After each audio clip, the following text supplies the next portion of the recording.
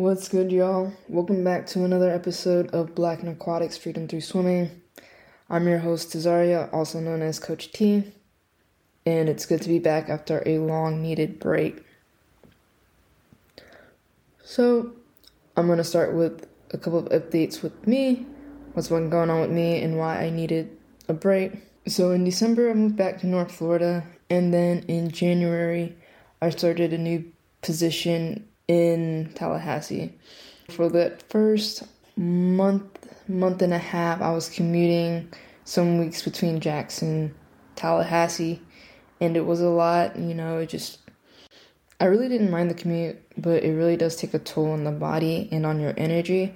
So those days where I was commuting about 5 hours to and from a day, when I got home, I just was not feeling like doing a lot or doing much, to be honest. So I just took these past 3 months essentially to rest. I moved to Tallahassee in February, and I've been here for almost 2 months now, and I'm still settling in, getting used to my position, getting used to the city. I mean, they say it's a city, but it feels more like a town. It's so small. Essentially just seeing how it goes. That's pretty much what's been going on with me, why I took a well-needed break from recording and other things, but it feels good to be recording again, and I somewhat have my bearings in the city, so that feels good.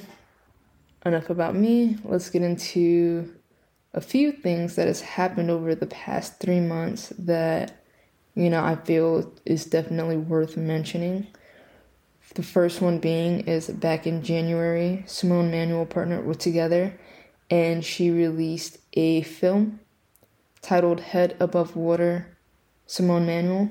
It was basically a film where Simone basically tells her swim story, and a lot of it had to do with how the world reacted when she let people know that she was diagnosed with overtraining syndrome and how she was treated, after that. I did write a blog post about that. If you want to read a little bit more of my thoughts, that's up on the website as well. But I think if you are for diversity in aquatics in general, or you're a fan of Simone Manuel, I would highly recommend watching that film to kind of see what she dealt with and, where she's at with that. She's also started competing again, which is good to see.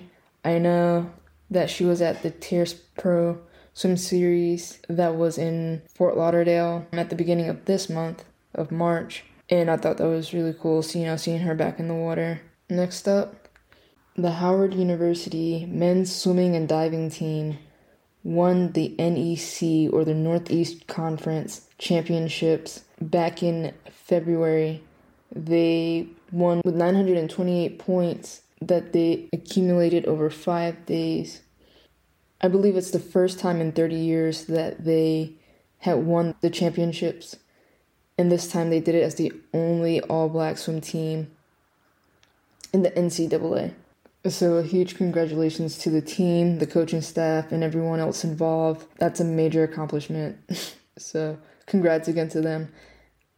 They were also featured on the cover of Sports Illustrated magazine back in February. Their featured article was titled How the Only All-Black Team in College Swimming Became the Sport's Hottest Ticket. And I also definitely recommend giving that a read. I'll be sure to drop the link for the article as well as the film for Simone Manuel in the show notes. Last but not least, I did want to shout out Daniel Hodge of Alma Ocean and Alma Swim Foundation, and Kimbriel Finch, founder of Courageous Leap.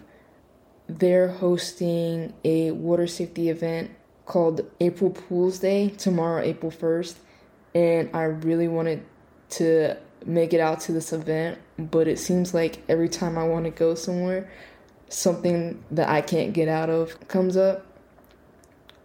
So I just wanted to wish them the very best of luck with this event.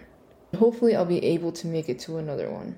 With that being said, As always, if there are any swim projects or organizations in your local community that serve the Black community and you think we should highlight them, please reach out to us at podcast@blackandaquatics.com or reach out to us on Instagram @_blackandaquatics.